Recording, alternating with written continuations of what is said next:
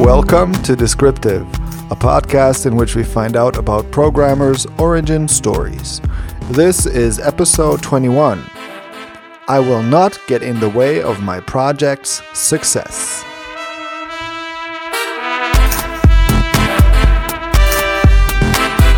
Hi, I'm Henning Glattegoetz, and I'm joined, as usual, by Khalil Lechelt. Hello. Hi there.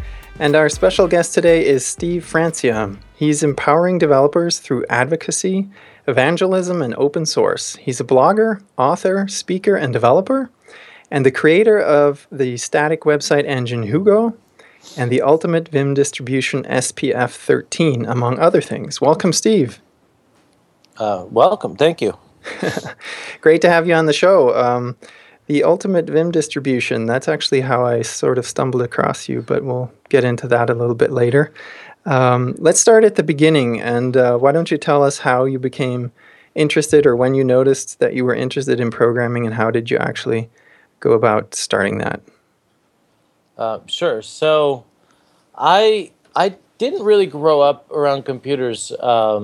We had a DOS machine, but, and I played around with BASIC a little when I was a kid, but it wasn't really until high school when we had programmable calculators.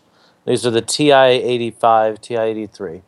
And with these, I had, this is kind of my first experience with programming, is I didn't like, I was rather good at math, and I usually could do the problems in my head.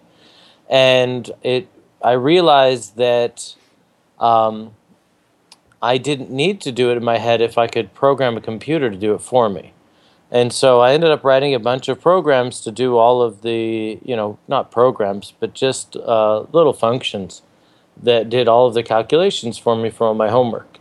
And that was my first realization that computers could make my life easier. And it was kind of a selfish desire. And because I had all of my work, I was able to do my work a lot faster than the other kids in class. I had a lot of free time. And so with that free time, I started programming games, all on my calculator, all on a number pad keyboard. And I first game I programmed was rock, paper, scissors. So you actually programmed it on the calculator itself? Oh yeah, that was the only way to do it. Okay. And after that, rock, paper, scissors was a pretty simple game. Then I just started to do blackjack, which was a little more exciting, a little more challenging. And then the semester was over, and I realized I really wanted to use a keyboard to do this, and got started with real programming. All right. The reason I asked is because I had one of those Texas Instruments as well, and I guess maybe that was a later model. You could connect it to a PC and basically write your code or your program on the PC and then move it over there. But so then when you say you started programming, what was that in, and how did that go? So this is in the days before the internet. It was a very different time. Now when people want to learn programming, you download a compiler or a runtime. You do, Hello World. There's YouTube videos teaching you how. Back then, you had to go to a bookstore. And I don't feel that old, but it does feel like I'm talking about a completely different time. Like you had to go to specialty bookstores and buy books that had, back then, floppy disks, which had the compilers built into them. And so my first experience was doing, I had my parents drag me to a store, bought a $50 book, which had, learned to program in C and Pascal, and just got started with those, working through the books. They used to sell books, and they still sell promises like this, learn C++ in 24 hours.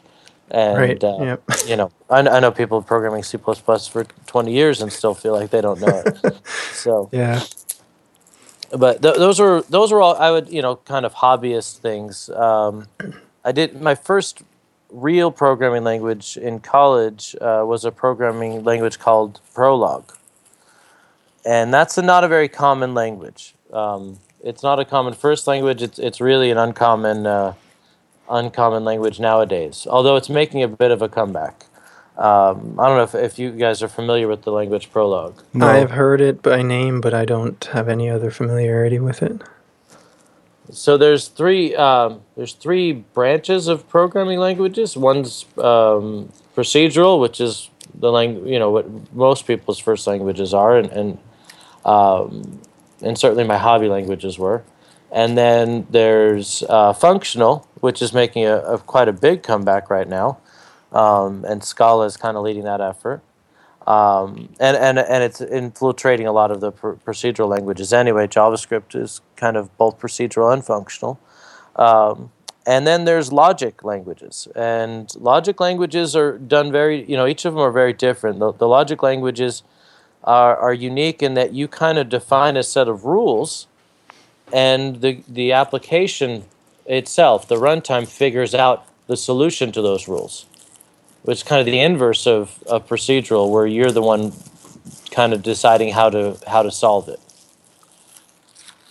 which is a really interesting way to start programming, because it fundamentally makes you think of the way programs are written in a very different way, and I highly recommend to anyone, if they haven't, if they've never used it, it really is a great experience. It teaches you a lot about kind of programming concepts and opens your minds into different ways of thinking about things.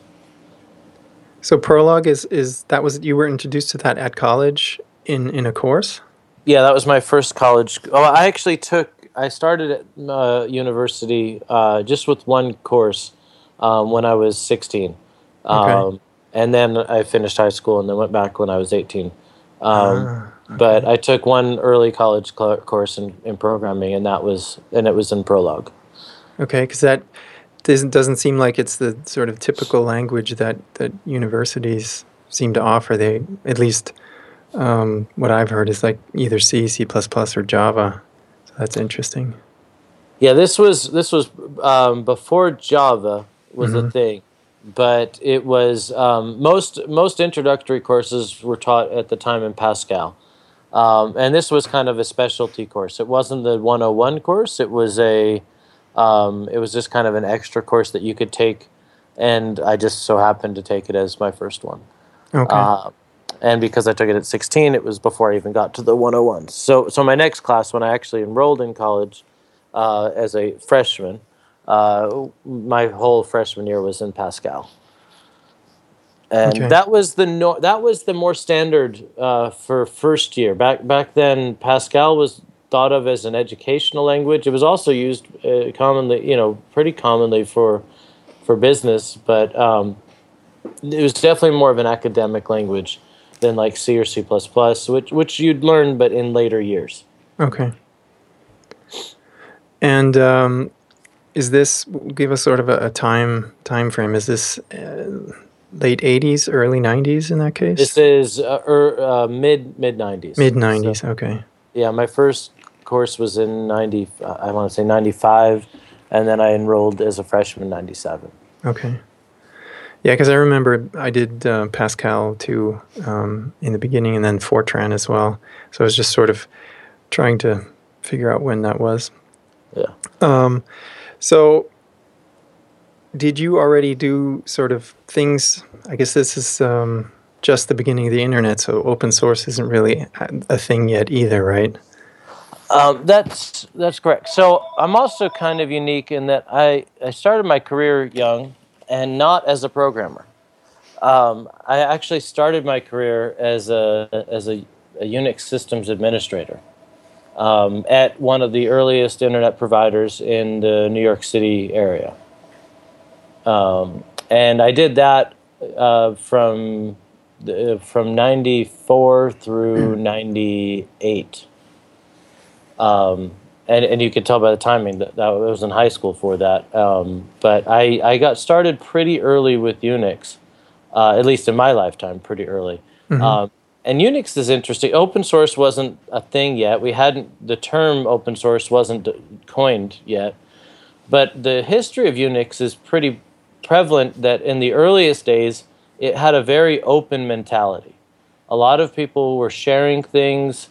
The whole idea of Unix was done kind of in an academic way, that people were sharing what they did, and that was in the earliest days.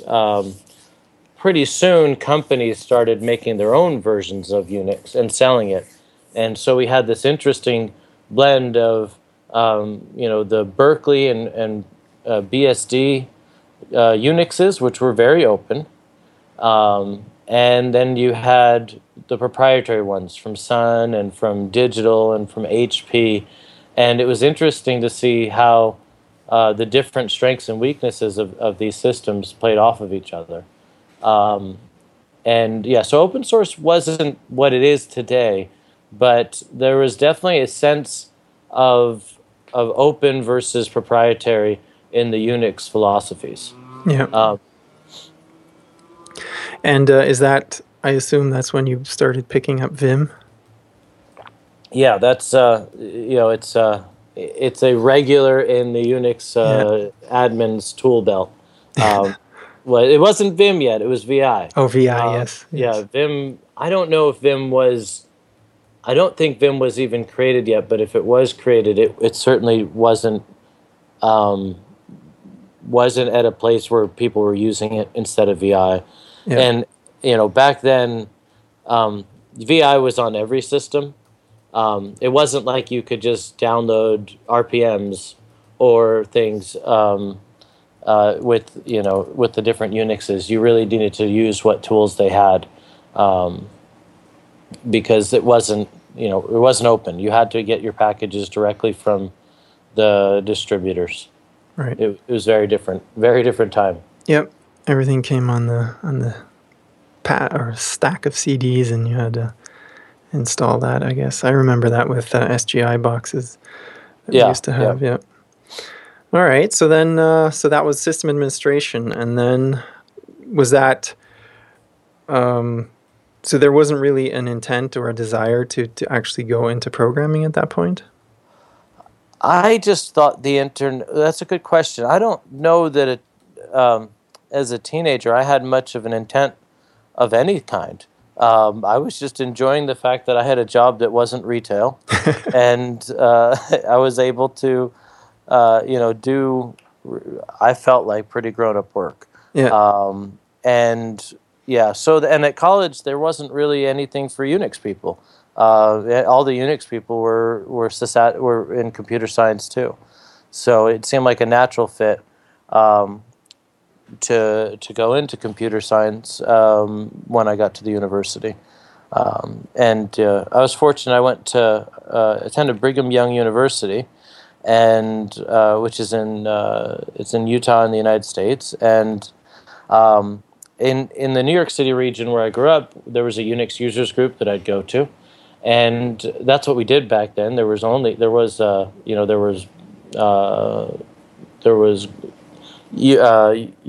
and if you want to do things in person, you join a Unix users group.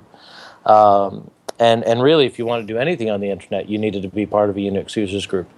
And when I got to college, the first week I went to the Unix users group, and everyone there was a Linux user.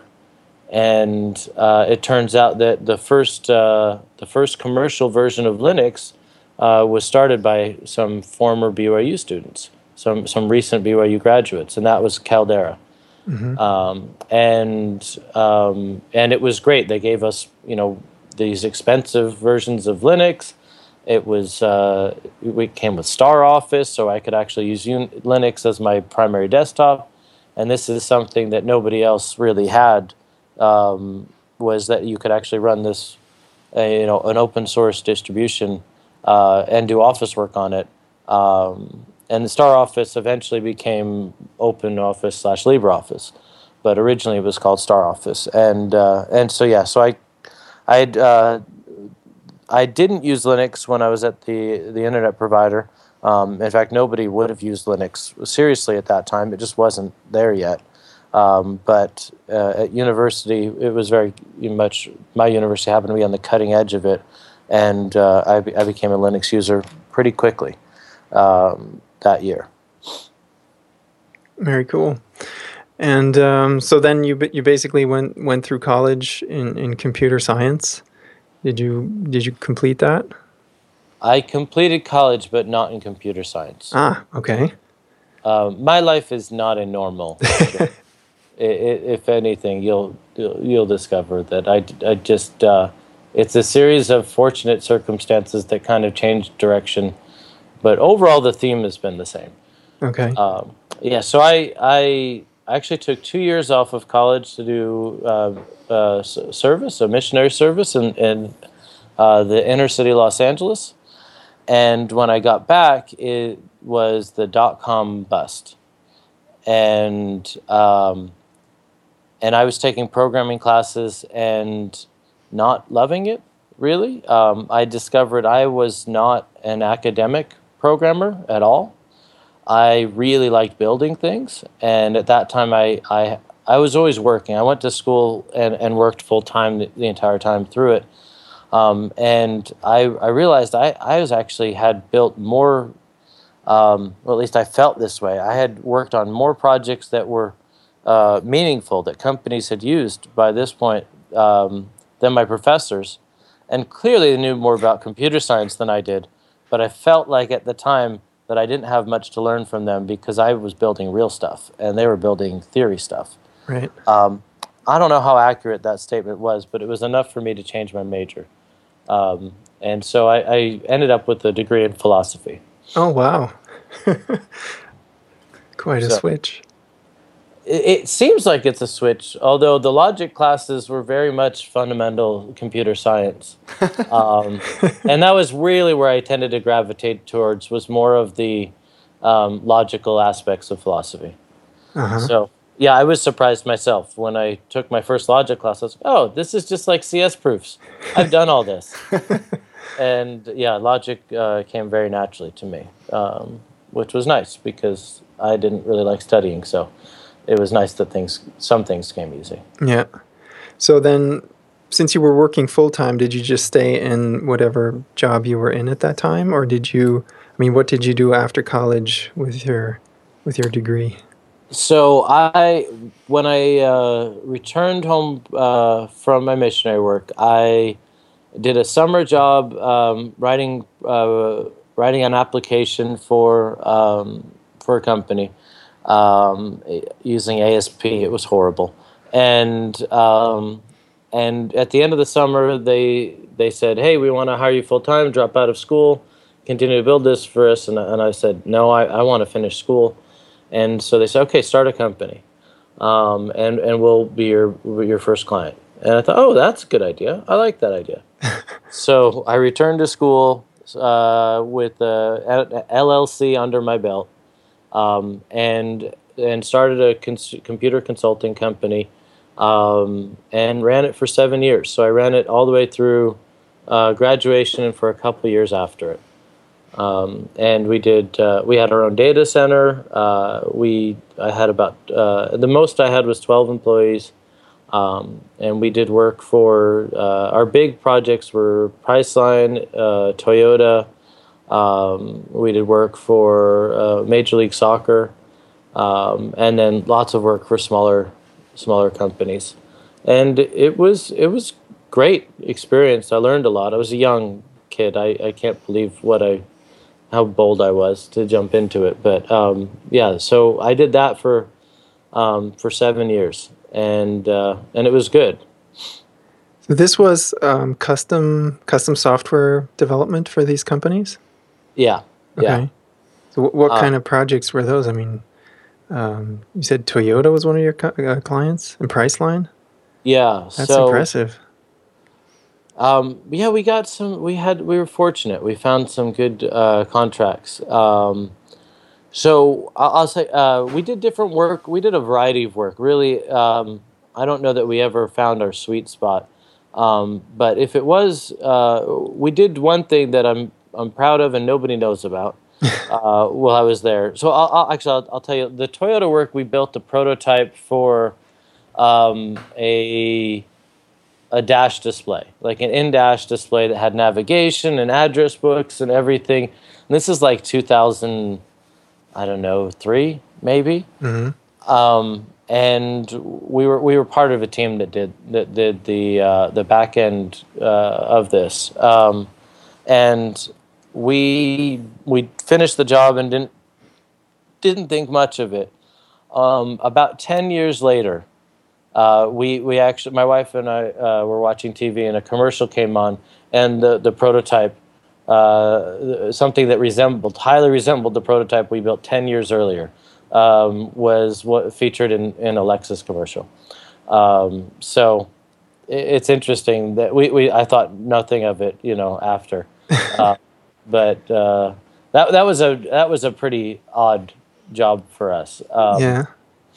So one of the things we did, and it's part of what we did at both Priceline and for Major League Soccer, was we built the content management system and e-commerce system, and we didn't open source it, but we did open source the framework that it was based on, and that became the first object-oriented framework in PHP.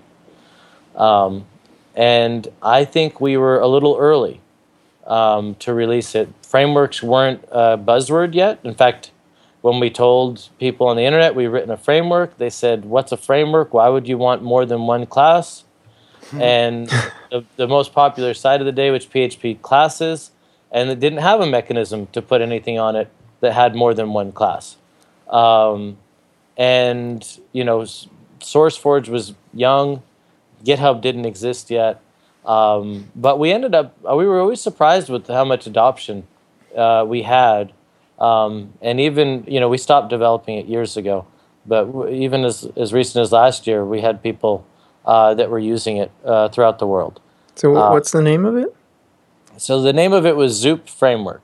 And it was a recursive algorithm standing for Zoop Object-Oriented PHP Framework. Okay.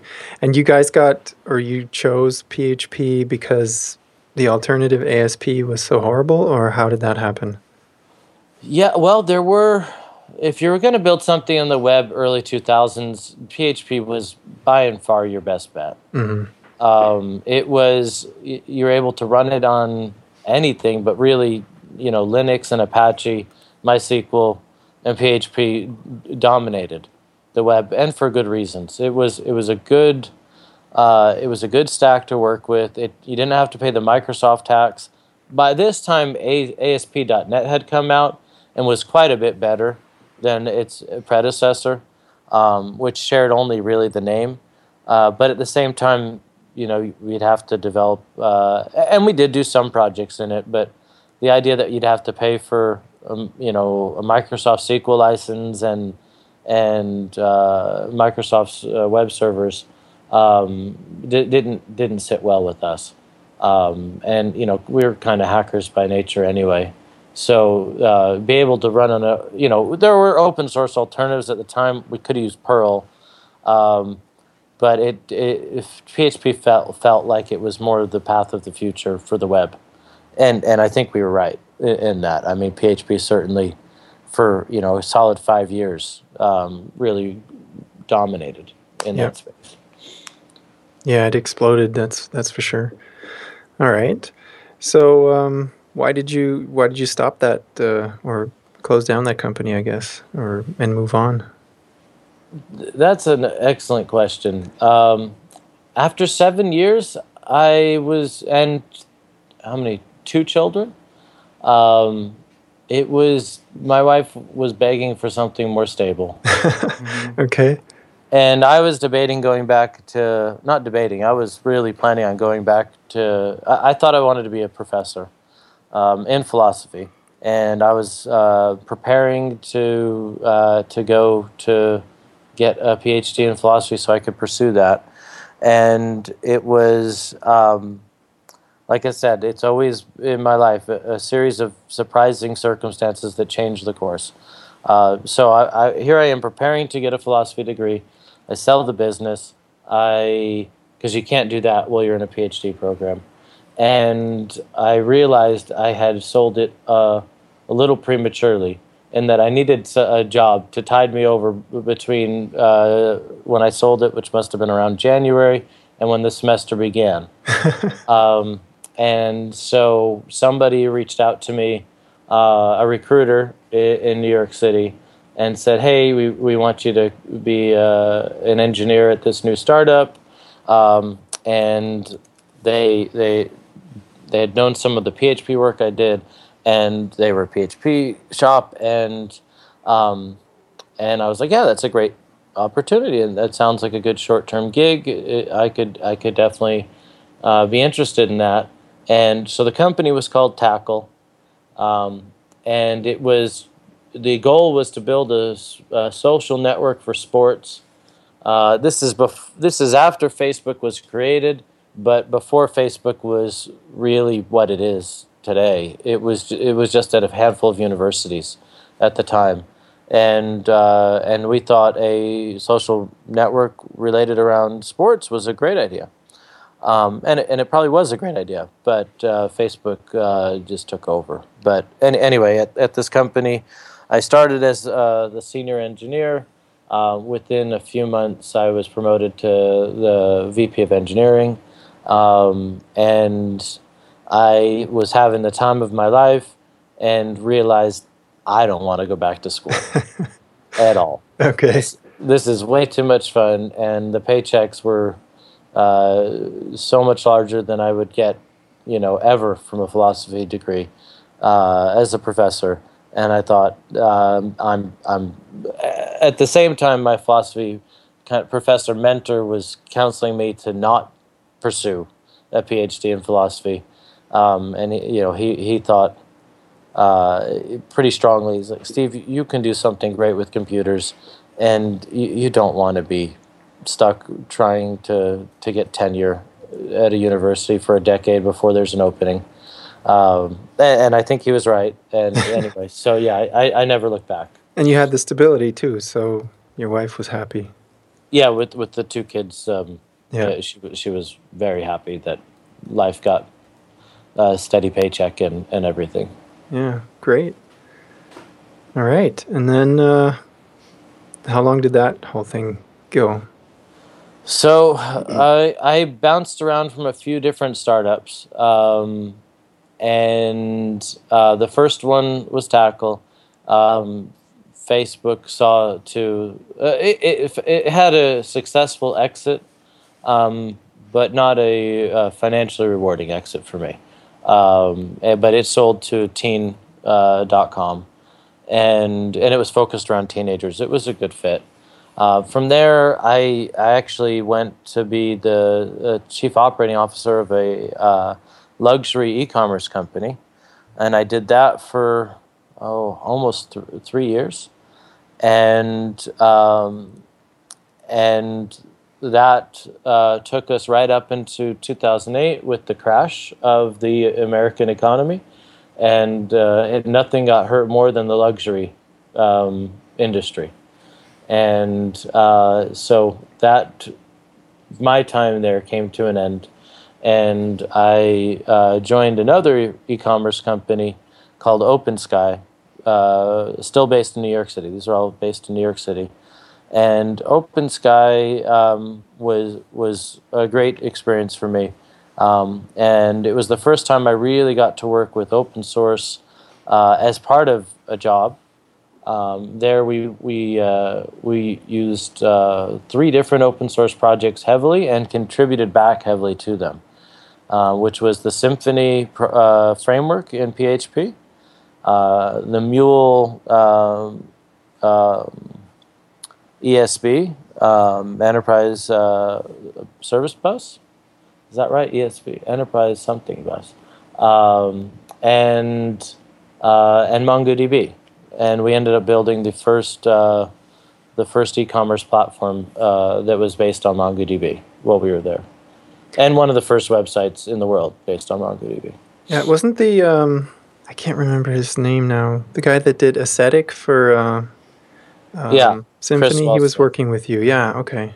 Yeah. So yeah, Chris Walsmith and John Wage, both from the Symfony project, joined us at OpenSky, and it was great having them. And it was great to be able to give the Symphony project back some practical real world usage that they were able to apply directly to their learning into the project. So I think it was one of those win-win situations, and they're still at OpenSky actually and enjoying it and doing well.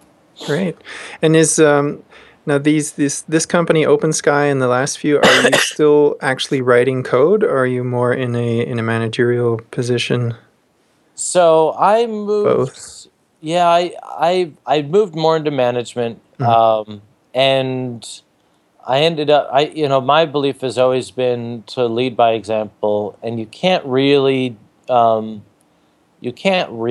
manage technology if you're not doing it. And our industry changes so quickly that even a 2-year gap, you might as well never have coded, because so much of it changes in such a short time frame. So I've I kind of always had the write code in me gene. Like I always needed to do it. I like management. I really like programming because I felt it was, for me, it's a creative outlet. It lets me take some ideas that I have in my head and actually, there's nothing in front of me, and I spend hours putting stuff together, but at the end I've got something. And it's something, yes, it's bits, but it feels to me something tangible that I created. And I'm not very artistically creative. But with programming, it's an opportunity to really make something that didn't exist before, and that for me is a real draw, and frankly something that I just need to do. Management is not that. Management is challenging in lots of different ways, and one of the things I like most about management is I always say managing bits is easy because you know how bits are going to react, and people don't have that quality at all. Yep. Like you just don't. You never get bored with management because the challenges are different every day, and plus I love people, and the chance to work with great people is another part. But there's a bunch of different aspects. But yeah, so from Tackle on, I was in the management track. Always felt like I needed a program during that time. Sometimes the job was so busy that my programming took me only to open source hobby, on the side projects, and sometimes I was able to program on the job. Often I found that what I ended up programming was usually stuff, because of lack of time to dedicate to it, was stuff that wasn't like critical path stuff, because, there could be an HR issue or something, and then I couldn't, the 4 hours I had to code this week were gone. Right, and the whole project is stopped, yeah. Yeah, so I tried to always put myself in the place where, that's kind of philosophy I've taken to everything I do, is I don't want to be the person that's hindering progress in this. Right. And isn't 2008 also sort of the time you started blogging? At least that's what it seems like looking at your archives. Yeah. That was exactly when I started blogging, and I would say don't read most of my stuff from 2008. It's still pretty raw. I'm pretty proud of some of the later stuff, but early on it was, I would say I'm not a natural writer. That was very much a developed skill, and I still have a long way to go. I see good writers and I realize how far I am from them, but I've definitely seen progress as I've been able to write over years. Yeah, but I think it's very interesting. I mean, I just sort of picked a few out here and there in the last day or two, and it's interesting. I mean, my writing or my blog is all completely technical because that's what I mean, I'm not great at that either, but that's the best. But you have always had a mix of that and other topics that are, and I guess that's because of your involvement in management. So that was always that seemed very interesting to me that you had this good balance. It's also a bit of my nature. I've never been the kind of person to be able to just do one thing at once. I just don't know how. It's not who I am, and so I've always kind of done multiple things simultaneously, whether at different jobs. I might, like at MongoDB, I ran 5 different teams. They didn't have a lot in common with each other. And one of the teams wrote in 14 different languages. So I really kind of thrive in variety of things. I think I'd go crazy if I was doing the same thing all day, every day. And it's kind of schizophrenic, but it fits my personality pretty well. And if you look at my blog, you're right. It's kind of all over the place, but well, I didn't mean that in a bad way, because and now that you say that, you have this sort of I guess most people in software development, they enjoy the constant change and the constant learning, but for you it seems like it's another few levels up, that you have to have several things going on at the same time and learning several things at the same time. Yeah, it took me a while to realize that. Which frankly is a good thing for management. I've always thought the best managers are people that are broad, and with enough depth to be successful. But typically great managers are not people that have lots of depth and little breadth. It's usually people that can really understand things, a lot of different things. And so it's it took me a while to realize it, but you're right. I'm at a different level, and that's not a boastful thing. It's just who I am. I need that change. It drives my wife nuts. But what made you? Why did you decide to blog? That's a good question. That was a long time ago. I'm not sure if I know the answer to why I decided. I think for me, it was just another one of those creative outlets. And I love challenges, and I knew I wasn't particularly good at writing, but I did feel like I had something that needed to be said. And, partly, at first I was writing for me. And if you look at a lot of my first posts, you'll see that, I'm kind of writing really just my ideas down. And over time I still write mostly for me, but I kind of think more of an audience now than I did then. And, I also write a lot less now than I did then. The last few years, I regret that I'm not writing. I'm doing lots more presenting, but a lot less blogging. And maybe for me, that's kind of the creative outlet, just transposed to a different place. But I wish I was. I keep making goals to blog more, but and I do, but not as much as I wish I did. So then, after this, you were basically in MongoDB, or at MongoDB. Yeah, so the opportunity came after OpenSky to join a very young MongoDB at an early stage. It was, it rose to become the most prominent NoSQL database, and even challenged a lot of the SQL databases for market share and different things. But when I joined, it had none of it. To me, I liked it. I'd used it at OpenSky. I saw the potential of it. I've always been the kind of person that picks the products they like and sticks by them. And I saw how great Mongo was for our use case, and fundamentally knew that it was going to change the way development happened. And I believe it did. And I still believe that to this day. I think it has changed the way development happens. Even if people don't use MongoDB, they're using ideas and other databases that MongoDB helped to usher in. How can you explain that? How do you mean it changed the way we develop? So for a long time, database and relational database were synonymous for 30 years. I mean, that was however we judge generations, a good 5 or 6 generations in our industry. where there just really wasn't anything that wasn't relational. And as I've said, I kind of grew up on the LAMP stack, so to speak. Like most of my career to that point was building applications for the internet based on relational databases and working with them.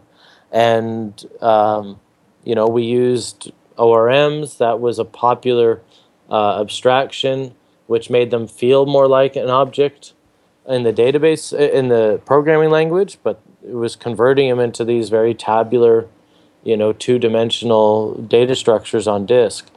And at the time, I'd spent a lot of my career working with relational databases. I didn't talk about it, but I was an Oracle DBA for a summer, and I had spent countless hours studying MySQL, looking through the source code, trying to figure out best ways to optimize things. Like I was always proficient on the data side of things, and within a month of using Mongo, I realized I just realized, oh my gosh, I wasted 10 years or 50, whatever, becoming an expert in SQL because I don't know that I'll ever use it again. That turned out to not be true. I have used it again. Okay. But reality was most applications I develop, most type of applications I use that require databases are much better fit for a MongoDB style database than anything. In fact, if anyone's ever used an ORM, reality is MongoDB is a better fit. It's an object store. You're storing objects. It skips that whole process of Conversion translation. process, yeah. And I realized, and we saw the speeds increase monumentally. Switching, at OpenSky, we switched from a MySQL application to MongoDB, and the load times dropped by 90+%. And the code got so much simpler, and we had fewer bugs. And I just thought it fundamentally would change the way people wrote applications, that they would be able to, skip all these intermediate layers and work with a database that really kind of fit with the way people were writing applications. Yep. And I think that's true. I also think the kind of applications people have written are also changing. And we're seeing people scale up into larger data sets and doing more calculations on the database than we had previously too now. And that's an area that MongoDB is good at, but things like Hadoop and Storm and Spark are also addressing that. So the whole makeup of it's gotten more complicated as well. Yep.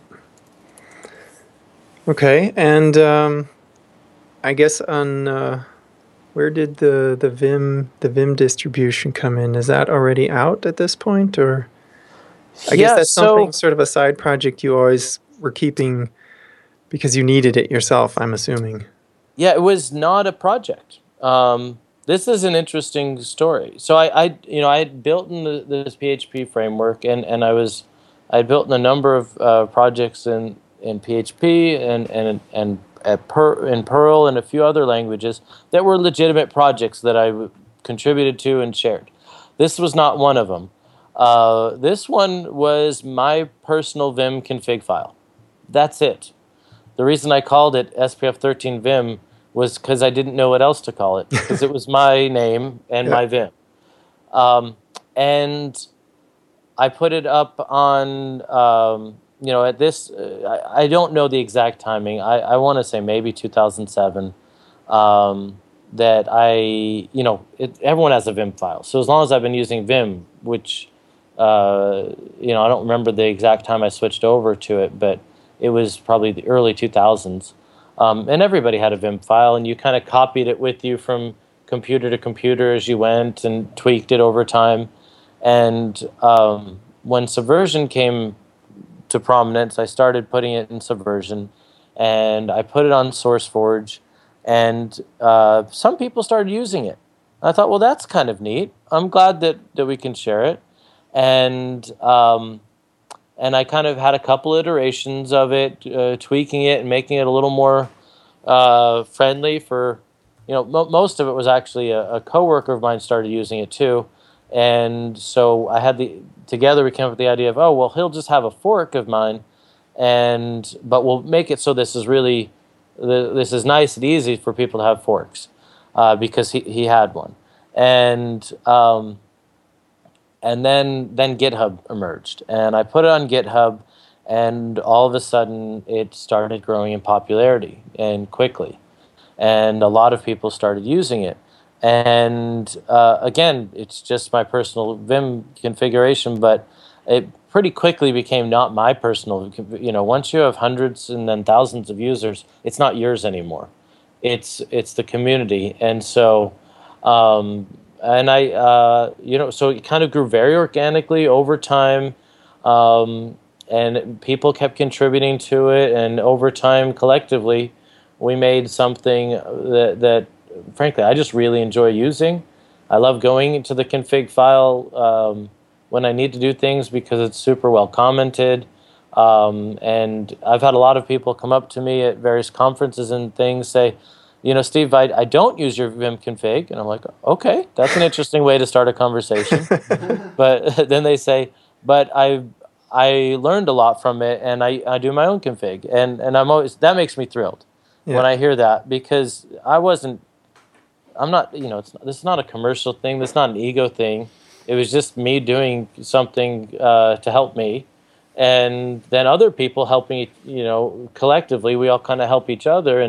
And the idea that other people are benefiting from it just makes me really happy. Yeah. So it's kind of taken a life of its own. There's a number of external maintainers that aren't me, it's still pretty active and vibrant. I will say it doesn't change as much. The changes are coming. There's small improvements here and there, but major changes. It's definitely stabilized. The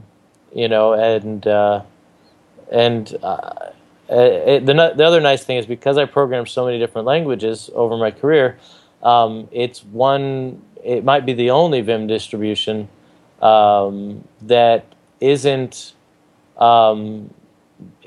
very specific to a given language, that it really tries to be a good environment for lots of different activities, whether you're writing a blog post or you're writing Scala, or Go or anything else.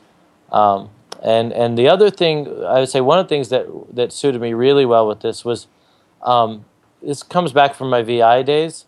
You used to SSH into a box, and you need to be able to edit things. So you needed to, have all the normal commands work exactly the way you expected to, all the right keystrokes and everything. And Cream was kind of a popular Vim distribution, and that was where I got the idea to call it a Vim distribution, because that's what Cream was.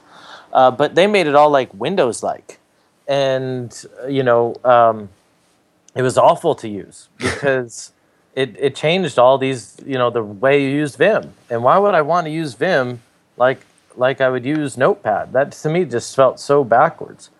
And so one of the rules I had very early on was, we're making it so it'll make your experience better when it's here, but I don't want to change anything so that your muscle memories learn something that would be different in regular Vim. So there's a lot of additive things, but nothing that really changes the core of using Vim. And I think that resonated with a lot of people. At least, that's kind of the sense I get from talking to people, was that decision really made it so that it was very approachable and accessible for people, because they didn't have to relearn their muscle memory, which is way too hard when you're using Vim. When you do something and you're trying to change a word, and all of a sudden it is something different, then you just get really frustrated quickly. So right. You wrote an article about this, and basically in it you issued the Vim challenge. At least that's how I remember it. This was, I think it was PHP Architect, the magazine that was in. Yes. Wow. Did they approach you? Done your homework. They did. No, well, I experienced this. That's why I know this, because I read that article and I started using Vim because of it. Yeah, I was just curious if that is something that you initiated, or did they reach out to you and ask you because of the Vim distribution or SPF 13 Vim? Did they come to you and say, "Hey, why don't you write about this?" They approached me. Okay. Your memory's better than I am. I do remember writing the article and it getting published. I don't remember. I don't remember if they gave me the topic or not, but they definitely approached me about writing an article for them. Okay. And the challenge was my idea. So that one is, and just, I guess for our listeners who probably don't have a copy of the printed version of PHP Architect, the challenge that I like to issue is spend 3 weeks using nothing but Vim. And is that what it was? Do you remember if it was 3? It might have been 2 then.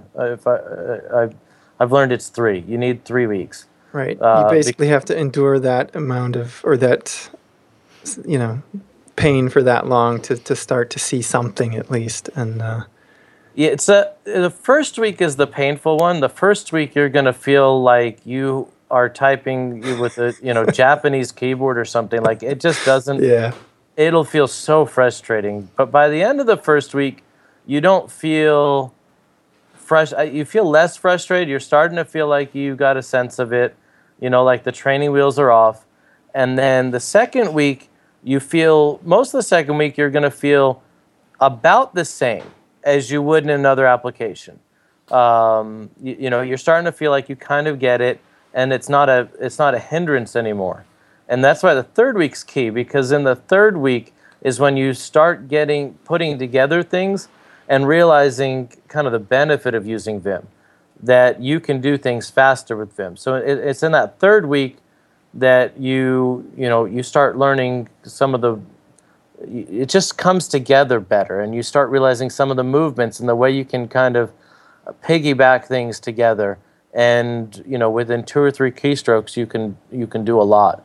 And it takes that third week to kind of get that vision of what you can do and start getting a sense of it. So a lot of people. So it's not pain the whole time. It's pain part of the time. It's a lot of pain at the beginning. Yes. But that third week is really key, because if you don't have that third week, you don't really have that draw to keep going. Right. But yeah, that was from my experience, I realized it was about 3 weeks, and then, I've issued that challenge to lots of people, and I've had other people kind of give me that same feedback. So, yeah. Well, I'm just one more question on the whole Vim thing, because I have been using your distribution. I still have it on my system, but I actually recently started using PHP Storm as my PHP editor, and that was simply because of context-aware autocomplete. And on larger code bases, I found that was, for me at least, was necessary. How did you?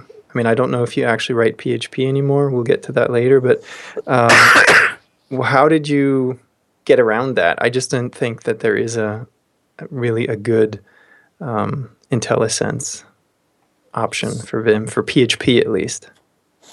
So, yeah, this is an area where, so might surprise some people to say, but I've actually tried a lot of other editors. In spite of maintaining one of the most popular Vim projects, I'm constantly not satisfied with Vim.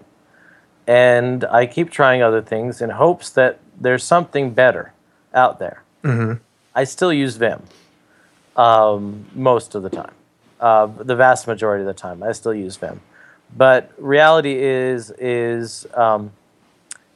there's parts of Vim and the Vim community that just aren't as good as some of the other things out there, and you're pointing out a big one here. The fact is, PHP Storm, commercial product, they have people full-time working on making that PHP editing experience better. and the PHP Storm is part of the IntelliJ platform, of which they've got really good intelligent autocomplete. You have to for Java, right? Like Java is just an awful language to write if you don't have autocomplete. And so they spend a lot of resources in that, but it certainly benefits other languages. Now, there is stuff going on in the Vim world that does approach what you find there. I think the most exciting project I've seen so far is, let me make sure I get the right name of it. So I'm going to actually look it up while we're talking. But it used to be called Autocomplete Cache, and then he rewrote it in Lua, and now it's just called... You Complete Me? No, well, no. You Complete Me is good. It's, for me, it's one of the challenges with You Complete Me is you have to, it's a C application you have to build. Right. And that made it hard to expect it to be there, and certainly hard for a lot of people to get working. So the one I was thinking of is called NeoComplete. Okay. Excuse me. And NeoComplete is, there was a version of it called NeoComplete Cache, which was written in VimScript, and it was slow. And of course it was. It was written in VimScript. VimScript is not a good language, in my opinion. So the guy, I don't know his first, how to pronounce his name quite right, but his name is I'll spell it. It's Shougo. And I believe he's Japanese, but I'm not positive about that. But he rewrote it in Lua, which works really well, and it's actually surprisingly easy to install. And it's called NeoComplete, and it has a lot of the features that you'd expect. It has contextual autocomplete, and it one of the things about Vim that I don't love is that Vim has a bunch of autocompletes, but they're different, and they require different keystrokes to trigger it. So you can do a dictionary autocomplete, you can do a buffer autocomplete, you can use the it's not called, maybe it's called IntelliSense, but like the built-in kind of intelligent autocomplete, and there's a few other things that you can do. But NeoComplete kind of softens those edges a bit and makes it so that it can be better. But it also requires support for the language. Right. And that doesn't have to be specific to NeoComplete, but you need to add it into the Vim autocomplete system. And that just depends on the language. So, yeah, I personally don't do much PHP anymore. That's an understatement. I haven't touched it since I left Mongo. Mm-hmm.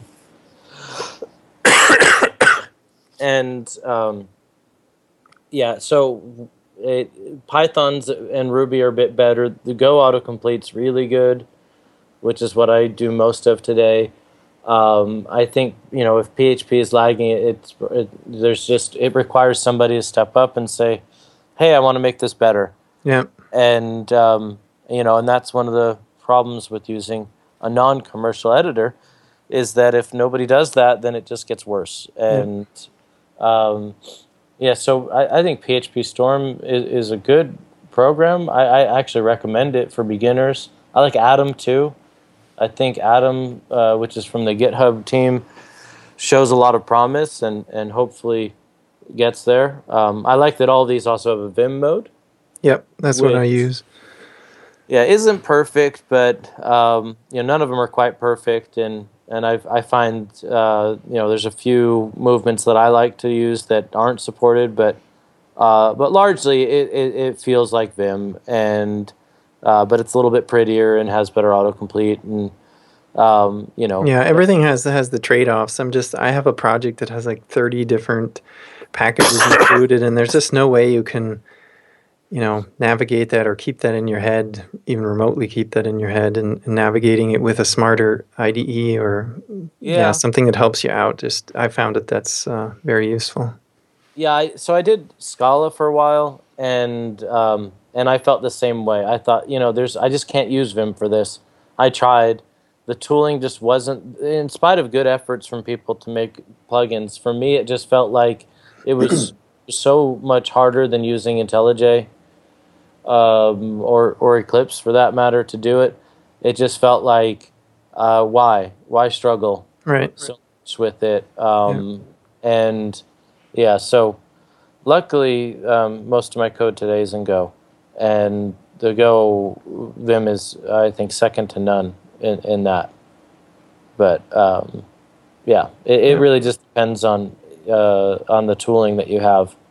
I write a lot of Markdown too, and Vim is great at Markdown. It can really do well Yeah.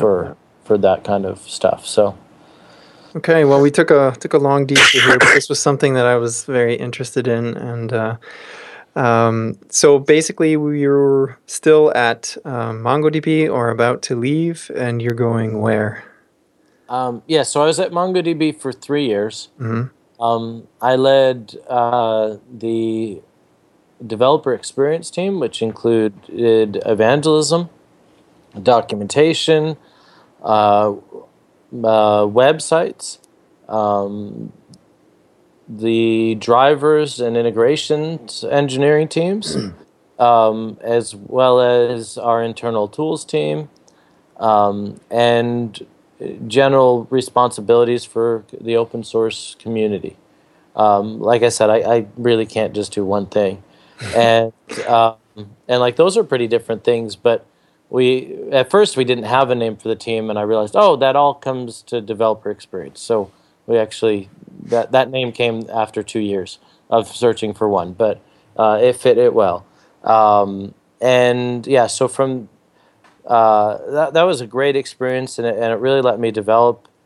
Like I said, we had a team writing 14 different programming languages on the same project. That was a really interesting experience to kind of realize that not only programming languages different, but programmers that choose those languages are also very different.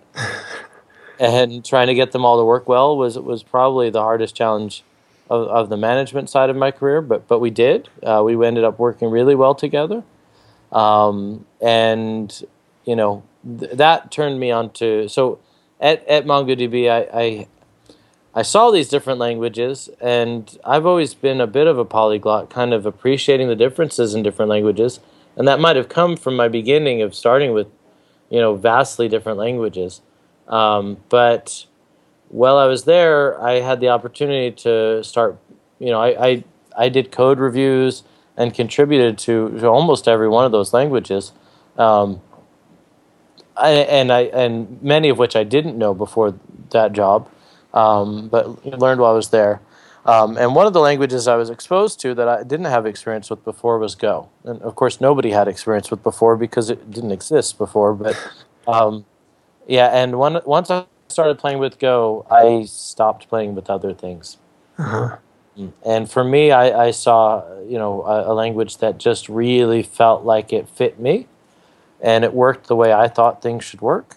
Not perfectly. There's a few things that I still think are a little odd, but for the most part, it was a language I just felt very productive in, and really was excited with the way it was going. And so I kept, while I was at MongoDB, I kept doing that job of working with all languages, but in my free time, I was only writing Go.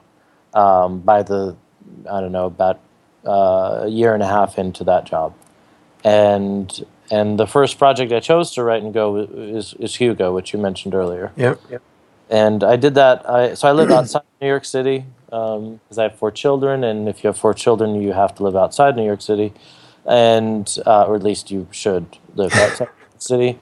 And so I have a decent commute on the train every day, and I chose to write Hugo mostly on my train time. Uh-huh. Okay. That makes sense. I mean, it's like, okay, you have these jobs that require a lot of attention, a lot of time, and then you have 4 kids. I was wondering where you got the time to write these side projects. So that explains it. Largely, yeah, train time for me was great because the New York City area We don't have like cell service or Wi-Fi in the trains, and surprising to people because they think of New York as a kind of metropolis, and it is. It's a huge metropolis, but as soon as you get outside of the city, it's forest and country, and there's dead zones everywhere. So it was nice because it let me focus for a solid 90 minutes every day, which is just about the perfect coding session for me. Is 90 distraction-free minutes. With a definitive end of like I have to get off the train now, because if I don't, I'm not going to be where my car is, and my wife will be happy. So yeah, it was really good, and that's where most of Hugo is written. Can you explain what Hugo is and why you chose to write that type of thing? Sure. So Hugo is a static site website generator. And what it does is it takes content files, Markdown most commonly, although it has support for restructured text and ASCII doc, and HTML as well. But it takes these raw files on disk and combines them with some templates and produces a website, produces a bunch of HTML files. And my catalyst for doing this was I was using WordPress to run my blog. It was actually the third engine I'd used on my blog, but that's a bit of a longer story. And with WordPress, as I mentioned earlier, I was blogging less and less, and WordPress is what it is. It's a really nice interface for blogs, but it also has lots of patches. And I kind of looked at it and I said to myself, I'm spending more time patching my blog than I'm actually spending writing. And that's not good. That's a really bad ratio. And as I thought about it more, I was also paying, I don't know, like $25, $30 a month for VPS that was running my blog, and it kept running out of memory. And I thought, why am I even doing this? Because my content, changes once every month or two. Why is it so expensive to serve HTML that's not changing? And those two, so from that idea, I thought, well, I should just do a static site. And the popular project at the time was Jekyll, and so I decided I was play with some of the different static site generators. I have about 150 posts on my blog, and I started porting to Jekyll. And I also discovered I wanted to, CSS3 was becoming a thing, or had become a thing, and responsive web was becoming a thing. And I was like, you know what, I need to get back to my roots and kind of learn these technologies. So I decided I was going to go frameworkless, just build a theme from scratch, build a website from scratch, not using any framework to do this, just so I could actually learn what's going on. And I started doing that with Jekyll, with my 150 posts, and I'd make a change to the template, and then I'd render it with Jekyll, and it would take 5 minutes. Oh wow! And I asked my friends, how do you do this? I write this complicated rake script that moves all the posts somewhere else, and it only renders like 3 posts, and then it only takes like 15 seconds, and I was like, that just sounds dreadful. And I was already playing with Go, and I'd done like the tutorials and the tour, and read every book I could, and I thought to myself, all right, well, like anyone, I'm any good hacker. If I want a project to work on, and I see a need here, so I'm gonna write it in Go. I bet I can make it faster. I just had a feeling that a static site engine in Go would be faster than one written in Ruby. And of course, once it's done, I'll have all of these barriers out of the way, so I'll be blogging a ton more because I won't have to worry about maintaining my server anymore, and I won't have to be worried about, like my theme will be done, and if I want to tweak it, it'll be fast to change it. So I started writing Hugo, and I spent 6 months writing nothing really. I didn't write blog posts or anything. I was just writing Hugo, and in maybe 6 months, not accurate, but around that time period. And when I was done, I had something that I thought was pretty interesting, and I was right. It was faster. It's about 1,000 times faster than Jekyll. Instead of taking 5 minutes to render my blog, it took 0.2 of a second. Wow, that's kind of a change. Which was dramatic. I did not expect it to be. I expected it to be faster. I did not expect it to be that much faster. I was wrong in thinking that once it was done, which already is a mistake, that I would have a lot more time to blog, because as it turned out, Hugo is not done, and a project like this is never done. And it spawned a few other projects because I didn't know what I was getting myself into. I was just trying to write a project in Go as my kind of cut my teeth project. And Go is still a pretty young language and a pretty young ecosystem. And so as I'm writing it, I was fortunate that I found a Markdown renderer, it's called Black Friday, and it was really good. But other than that, most of the libraries I needed, I ended up writing myself. Because I looked for them, and there just wasn't anything out there that could do what I wanted to do. And so, I was surprised as I was getting into it, and I wasn't really part of the Go community yet because it was my first project. But I kept poking around. Hey, where is this? And people say, oh no, it doesn't exist. Like, okay, all right. So I went off and built a number of libraries to support Hugo, and over time became more involved with the Go community, and some of the libraries I've written to support Hugo have gained adoption across a lot of the Go community, and so it's an interesting thing that when you join a language like that, you're gonna have to write a lot of libraries. They don't exist yet, but you also have a chance to kind of shape and direct the way the community goes, and so it's a trade-off there, but. I'm really happy to be part of that community and to be able to have added value and kind of shaped the way that we do things in some degree. And now you're left with maintaining several more open source projects. Yes, but I've learned early on, as I mentioned earlier, that my goal is always that I will not get in the way of my project's success. So I've been fortunate that there's been other people also interested, and I am maintaining them, all these projects, but I have co-maintainers for almost all of them, and people doing fantastic job, and certainly these projects have grown beyond me. I'll mention one of them's called Cobra, which is a commander. If you grew up in the United States at the time I did, you'd enjoy that. Because there was a popular cartoon character called Cobra Commander. But that one has two capitals, so it's a bit different. But so Cobra it's just a tool to build CLI applications. And I built it for Hugo, but the Kubernetes team adopted it.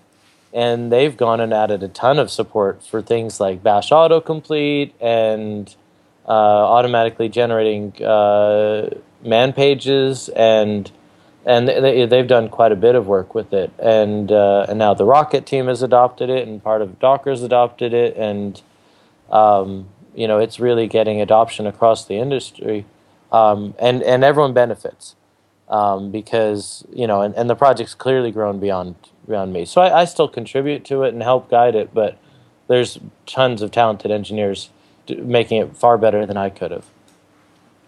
So do you think the success of these projects is that, I don't know, based on, or is it because of your experience with open source and I guess the way you're connected with other open source folks that these took off, or you were just, again, in a lucky spot that you basically found something that a lot of people needed and it just happened that it became very popular?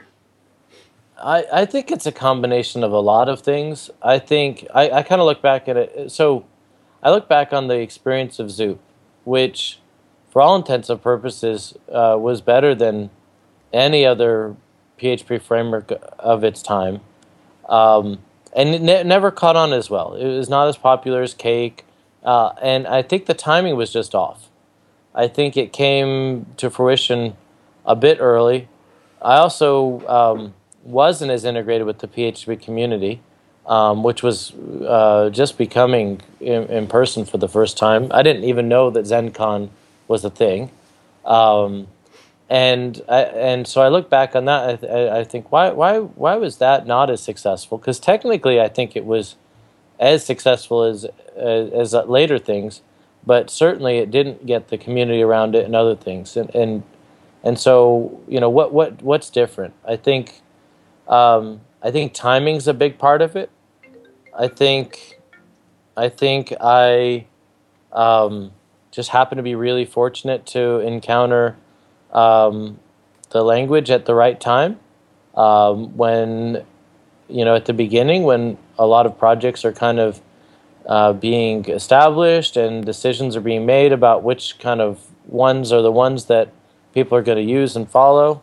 And at the same time, I think, in some of the projects, I feel like I'm pretty proud of the way they turned out. A lot of them are experiments, and you're not quite sure if what you have at the end is going to be something really useful or not. With Cobra, I'm particularly proud of that one, and with Hugo, I think they both turned out really well.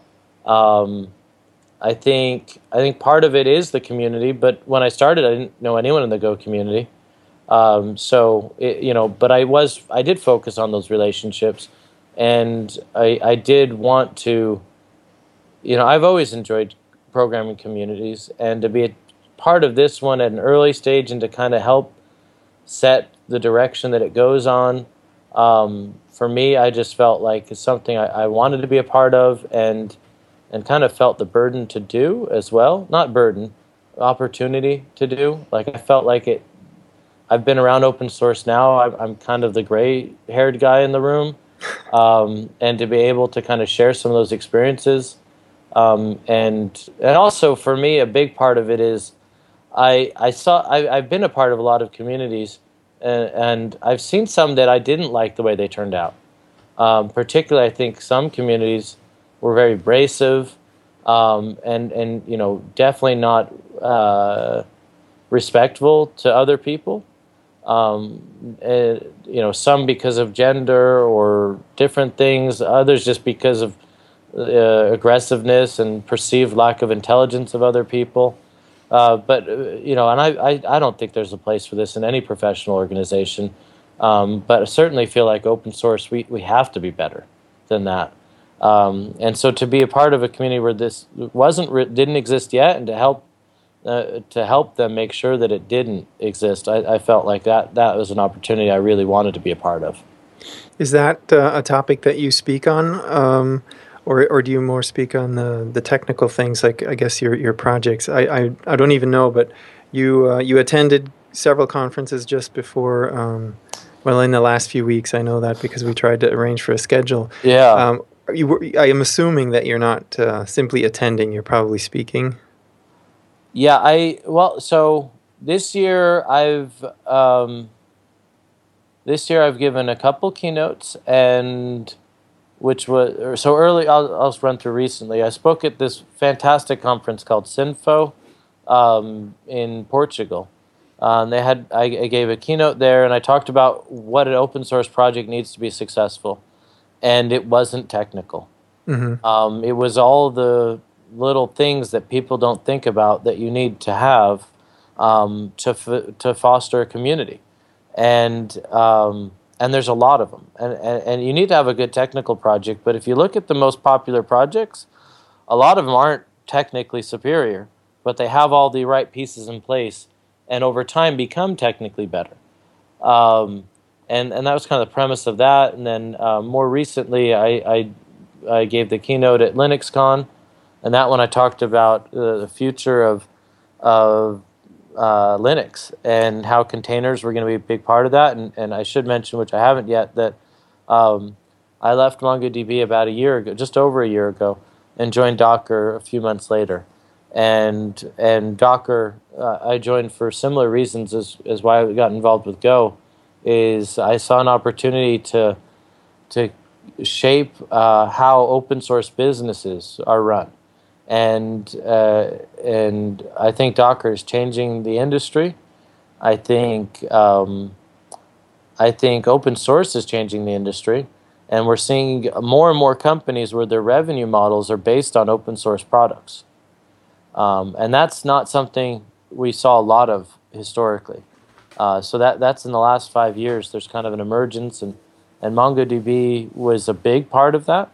Certainly one of the most successful open source companies, defined as one where the revenue depended on an open source project. And Docker certainly seemed like the next one. So it still seems like the next one, but that was the reason I joined, was to help them actualize that goal and to shape how the industry perceived open source. And so I got a chance to speak at LinuxCon about that. More recently, I spoke at, what did I do? The last three was DockerCon. I was at the beginning of last month, and there I ran the first ever contributor summit at Docker, where we got together our most active contributors and had them all face to face for the first time, and were able to really talk about how to bring this project forward. And then I didn't speak at GopherCon. So at GopherCon this year, I was really happy to see this, that the organizers, with very few exceptions, had a completely new cast. So I spoke at GopherCon last year, which was the first ever Go-based conference. And this year, I was really pleased to see that, with the exception of the core Go team, there were no repeats. And that, because I've seen in other communities, you kind of have the usual suspects that speak it's the same people over and over. Yeah. And why? These are brilliant communities full of people. Let's, and especially a young one like Go, it was really great for them to do that. So I didn't speak, but I did get the chance to help organize it. And for me, the role they asked me to play was to run the lightning talk, which was a full day of lightning talks. And I had a co-MC with me, Mark Bates, and we just had tons of fun with it. We had about 35 speakers, yeah, it was great. It was great to see the community stand up and to see the different innovative ideas that came out of the lightning talks. And then after that was OSCON, and at OSCON I got a chance to speak on Docker, and give a workshop there. So it's been, this year's been interesting. It's been, as everything in my life, it's been a variety of different topics, and it keeps it interesting. Yeah, and certainly busy. Wow. It's been a busy month. Yeah. Yeah. So what are the topics that you tend to speak about on the conferences?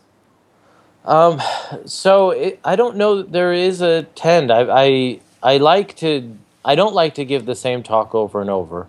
I've spoken on, at MongoDB, I spoke a lot about data, but from different perspectives. So I spoke at, there's this giant genealogy conference that happens annually, and I spoke there about how a document store like MongoDB was really good for genealogy data. And I spoke at e-commerce conferences, and I spoke at web conferences about databases. I spoke at a VC conference about how the world was changing because of data and how that could affect their businesses. And then I also speak regularly on different programming languages. And in the last couple of years, I've been speaking more and more about open source and what that means and how that can affect an organization, and how open source developers can engage their communities and do more. So it's varied, and I like that. But yeah, I don't know that I have a general thread that I like to speak on. It's really I kind of have different ideas, and sometimes I'm at the point now where I usually get asked more than submit, because there's enough people asking that I don't have time to submit as much as I used to. And often there's kind of a general theme that they're looking for, and then I kind of take my own spin on it.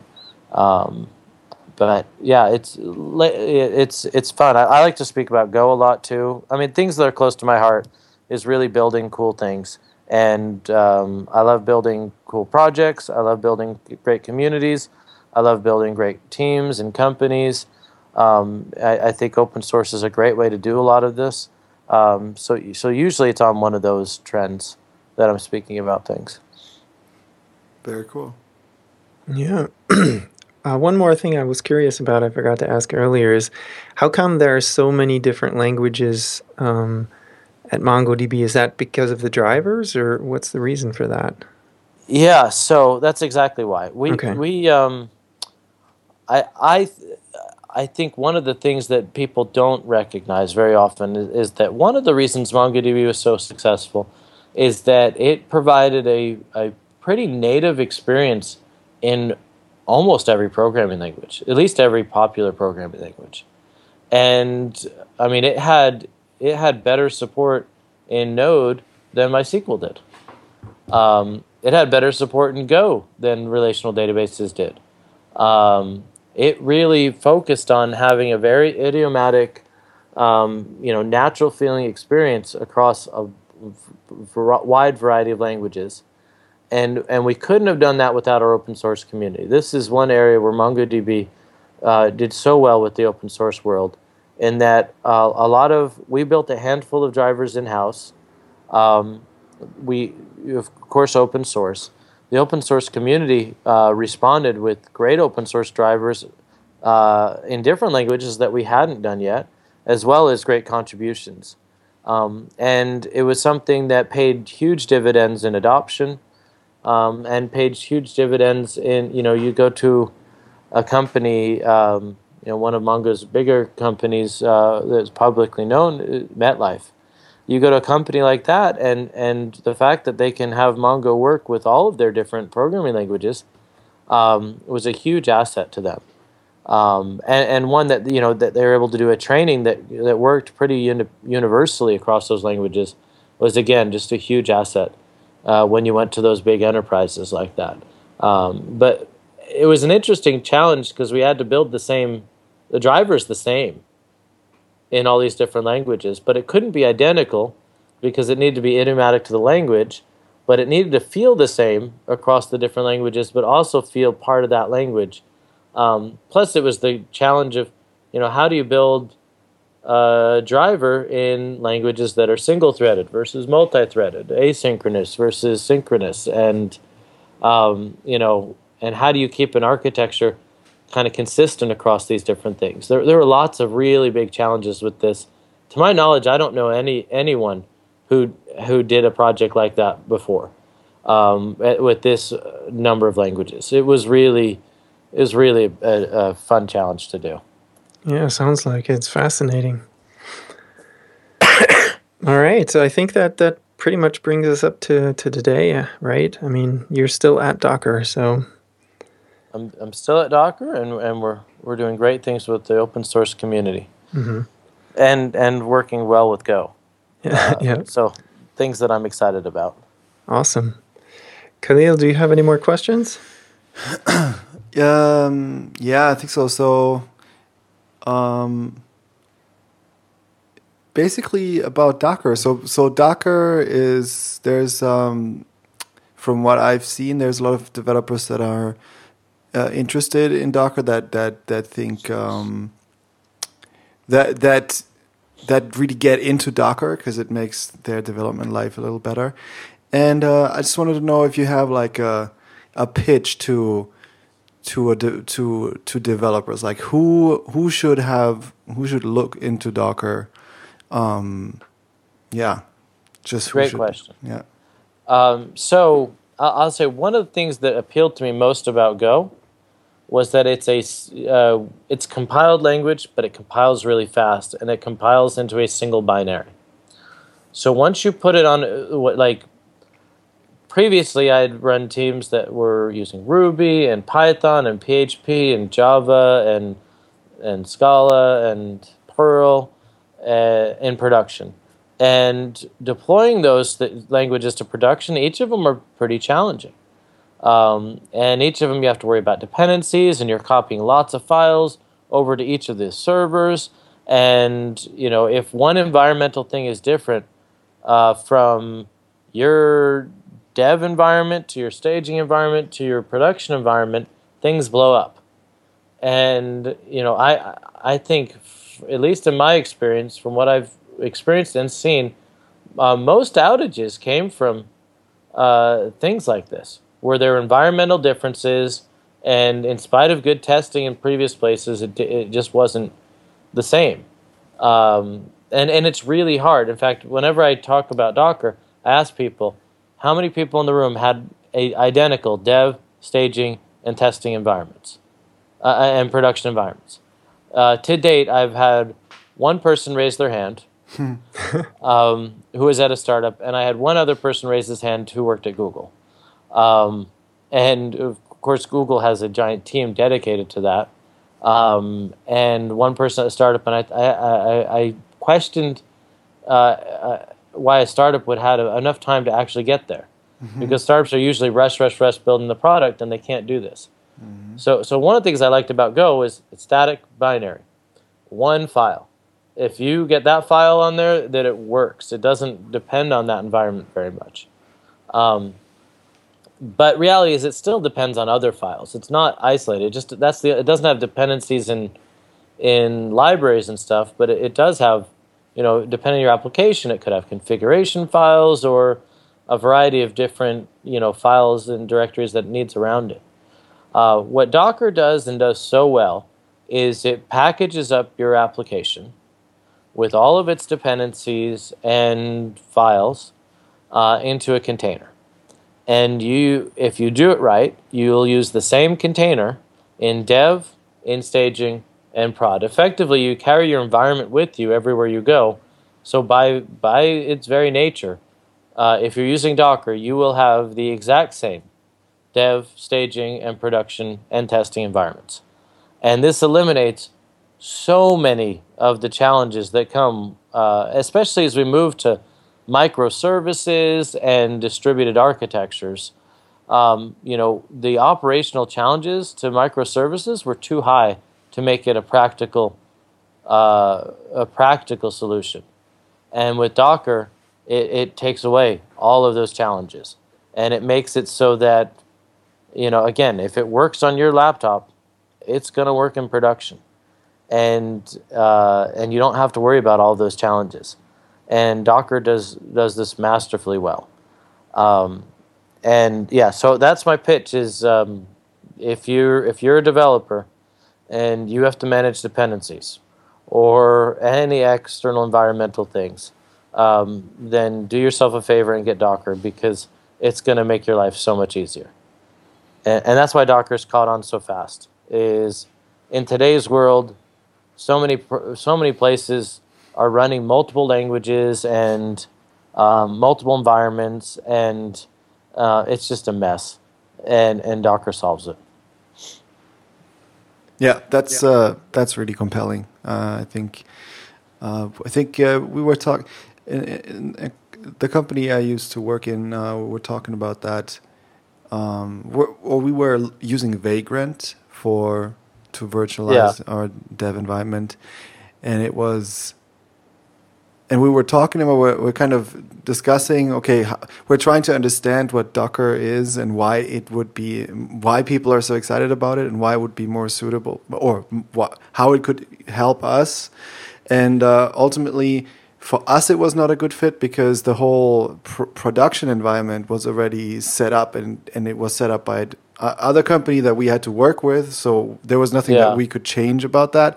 And in that case, Vagrant seemed to be the better choice, because for Docker, to me, it really seemed like you really have to be able to deploy it on all those different two-stage dev and prod. Like, otherwise, it doesn't really make a lot of sense, right? Yeah. So the big difference is Vagrant is more like a recipe in that it builds it for you, whereas Docker it's a container. It's the whole thing together. Yeah. And Docker does have some scriptable elements to it, and some people use it that way entirely. But for me, I kind of like the idea of it being the exact same, not having to depend on a script running successfully somewhere else. So for your situation, it sounds like Vagrant, which is a great tool, is a good fit. For a lot of people, they do have control over of their different environments. A lot of them are using cloud environments, and Azure and Amazon and Rackspace and Joyent and you name it, Google App Engine. They all have great support for Docker. So a lot of places just Docker is a great fit because it's already supported where they're going. And so many people are hosting on these different cloud platforms today. But yeah, I think you're right in that one of Docker's biggest strengths is being able to run the same thing everywhere. Yeah. And if you have external constraints preventing that, then I don't think Docker's a bad fit. But the big advantage to doing it is running everywhere, and the fact if you're already using Vagrant and it's already in place, I don't think you have a compelling reason to switch. Right. As compelling as most people do. Yeah. Very cool. So I'm not too familiar with Docker. Beyond that, what you had just said, that it's a container. How can I think of that? Is it just package up your application and your dependencies, as in, for example, a Node, it would get all of your files, or in PHP, the same thing? Or does it also package up, let's say, the entire, MySQL instance that is part of your application? So that it depends on how you do it. It could do either one. A container is just that. It's kind of an abstract container that you can put different things in. So I'll kind of maybe answer it into something I wish happened more. I wish more open source. So one of the challenges I had with Jekyll is it took me a few hours, more than 2, to set up Jekyll the first time. And why is that? Well, I already had Ruby on my system, but it wasn't the right version of Ruby, and I had some of the wrong dependencies, and I had to upgrade all these different things manually. And I don't blame Jekyll for that. But it was a big barrier to my adoption. And it definitely kind of got me on the wrong foot there. And this is someone who knows Ruby pretty well. But the whole idea that I needed to know the whole toolkit to be able to run an application, to me, just seems broken. But like we kind of accepted that years ago, that you needed to know how language is written and how the whole toolkit of a language is used to be able to run it. We accepted that with PHP a long time ago and didn't look back. The reality is I shouldn't need to know anything about your language to run your application. I don't know anything about, my wife knows nothing about Visual C++, and she uses our Windows machine just fine. Right? I know nothing about it. I know more than I wish to know about Objective-C, but not very much. And yet I can run Finder all the day long. So and I can install apps, Mac apps all the time. I don't need to know anything about Objective-C. And I wish more people did this. I wish more people use Docker, especially for open source, to work in. Because if you instead on your project said, hey, instead of having to check out all of our dependencies and set up everything and make sure you have all the right environment, here's a Docker container or a Docker file, which is Docker file is kind of the recipe that'll build a container for you. But here's a Docker container, and it's got it all set up. This is our Docker dev container. It has all the dependencies, everything you need to set up. Just check it out, make your changes, and just contribute it back. It would save the whole world so much time. Like, it would be so much better if open source could realize that everything comes together. So if I was shipping a MySQL, a WordPress one for development, I would totally bundle a MySQL instance in it, because that would make a lot of sense. If I was deploying a WordPress container to production, I would probably use multiple containers. I would probably have a container for MySQL, of which I would run on maybe different machines from the containers that I ran the MySQL web app on. And maybe not, and I know, one kind of emerging trend is to have all the containers be the same, but run different processes within those containers. So that, some of them you're kind of using as the MySQL one, other ones you're using as the WordPress one, in that example. But yeah, so a Docker container, you can do a lot of different things with it. Just think of it, in some ways, it's kind of like an ISO plus running processes. And you can have multiple running processes inside of it. But it's not the easiest thing to convey, and I've probably confused more people than not. But the metaphor of thinking of it is like an image plus processes bundled together is a container, is what helps me understand it better. Yeah, that does help, because I just read sort of a high level overview of it, and that's when they explained how you would, because in, I guess, Vagrant, it's the entire image, everything is on there, and then they were talking about basically splitting it up, like you had just said, to put the various applications in different containers. Then that didn't make sense anymore to me, because now you're splitting it out, and you are, you have to manage them independently, and I guess you would introduce the danger of getting out of sync, or getting your dependencies messed up again. So then the first level of containerization, kind of the first wave of it, was just the idea of using containers, and to think of them as a way to distribute your applications and bundle your dependencies together. The next wave of them, and what's really the exciting thing, and most of the development's going into now, is how to orchestrate those. Because single container applications are less and less common, especially in production. And so what we're seeing is a bunch of exciting projects coming from a variety of different vendors. Docker, we have Compose and Swarm and Machine, which come together to provide our orchestration layer. There's Google has the Kubernetes project, which is based on Borg, which was their internal orchestration tool.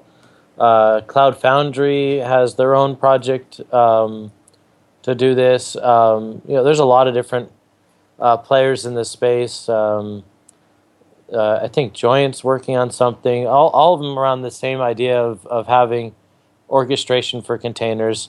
Lots of innovation happening here, and it's going to be interesting to see which solutions get adopted by the enterprise, which solutions get adopted by developers, if those are different, and kind of where they all go. But and Vagrant is a bit of an orchestration tool as well, but not for containers. And so we kind of see that's the emergence and really what's going to guide the industry over the next few years. Is what happens in this space of orchestration. Is the reason that they're going into separate containers in production, is that a performance thing, or what's the reason behind that? Oh, it's usually there's a few different ways. Some of the applications that I've seen, like think of a more complicated application than WordPress. So I know one of our vendors, like a service-based one. So they have a bunch of different services which are all connected together. The old stuff is written in Ruby, the new stuff is written in Node, and the new stuff is written in Go. And those are in different containers. And they should be in different containers. Each of them have their own persistence layers, sometimes multiple persistence layers. Sometimes they're running Redis and Rethink DB. Sometimes they're running Mongo. Sometimes they're running MySQL or Postgres. And you're generally going to want to have different containers for these different, roles that are happening within your application. But applications are changing. They're getting more distributed. They're getting more diverse. The idea of a LAMP stack now just seems so simplistic. Because people don't run like that anymore. They're just applications have grown more complex, tools have grown more specialized, and so you're going to want to have different containers, and they're going to want to run in different places. One of the advantages of containers and and kind of the promise of these orchestration tools is that they can give you higher utilization of your cluster by balancing out where the containers live. You're going to have lots of containers running the same service. You might have, hundreds of Ruby, based authorization services, containers running. And by distributing them across the cluster, it gives you better high availability as well. And this is one of the things the orchestration tools, the promise of them is higher utilization, higher availability, that they're intelligent enough to know when a certain container might have crashed, to restart it over here on a different node, and to make sure that, or if this particular type of container is getting hit pretty heavy with utilization, to spin up more of them and to distribute them across your cluster a little more efficiently. Because the idea of VMs, we kind of do this with VMs, and the VM approach does this to some degree, but VMs take minutes to spin up. And once you allocate those resources, they're pretty fixed. They're not very dynamic at all. Whereas with containers, it takes seconds to spin up a new container. And you can dynamically change the allocation of a container to use, it might be using a quarter of the CPU, and now it's using 3 CPUs. And you might have allocated to it a gig of RAM, but you can see that it needs more RAM, and there's space on the machine it's on. You can allocate more to it. You can even reduce allocation and balance it out. Now, that kind of management, it's great that you could do it and that you have that fine control, but it would require too much for a human to do if you want good utilization. Yeah, you need help. That's why the orchestration tools are key to this. Is you can do it, right? With these tools, it's actually possible to have really high utilization, 90+% utilization. Whereas in the enterprise today, most people with VMs treat them like they treated machines, which is, at best you're getting 2/3 utilization. And often you're getting even less than that, because the VMs need, to be at max, usually 2/3. And then the machines they're on often need to be at max 2/3. So you end up getting closer, industry-wide, we're generally closer to 50-60% utilization than 90-100. And with containers, there's the promise of 90+% utilization is possible, which drives server costs down, hosting costs down dramatically. And even, burst allocation is something, right now you over allocate because of burst, and everyone does it. And the fact is that you can't spin up VMs fast enough to really handle burst properly. So you always over allocate. And with containers, you actually can spin them up fast enough to handle bursts, and you can shut them down fast enough to react well to bursts. So there's much more dynamic in your ability to be able to respond to how your application is running. But again, it just requires tooling to do that. And all the tools we have right now are young. They're all they all show the promise of being able to do this, but I think kind of glimpses of what the future can hold. But because we're playing with such a different foundational technology than we ever before, the orchestration tools from before kind of need to be rethought how they work with things, and we're working on it, and not just Docker, but the whole industry is. And we recently were joined as a founding member of the CNCF, which is the Cloud Native Computing Foundation, which is really a working group to kind of talk through these and trying to build some collaboration. Not really looking for consensus yet. We really want innovation in this space to happen, but if we can collaborate on things, I think the better solutions will emerge across the industry. And so I'm really happy the industry did this. And we're happy to be a founding member and one of the driving forces behind it. Yeah, that sounds exciting. It seems like there's a lot of incentive to do that, because I wasn't haven't looked at this in detail, but this sounds very, very intriguing. So thanks for that explanation. It's interesting, and you're welcome. It's been fun. I think this is really the space where I haven't seen this much innovation in the industry in my whole career. I think we're seeing more right now than ever before in a really compact amount of time. Yeah. And the internet brought similar. When the internet came, everything changed to be internet ready. Apple named everything something. Microsoft bundled Internet Explorer and with Windows, and the innovation was just rapid, changing to adapt to this technology.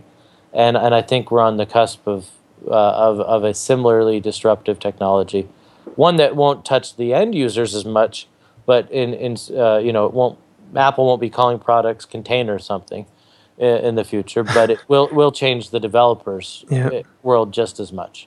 Yeah. Very cool stuff. Khalil, should we do picks then? Yeah. All right. Want me to start off? Go ahead, yes.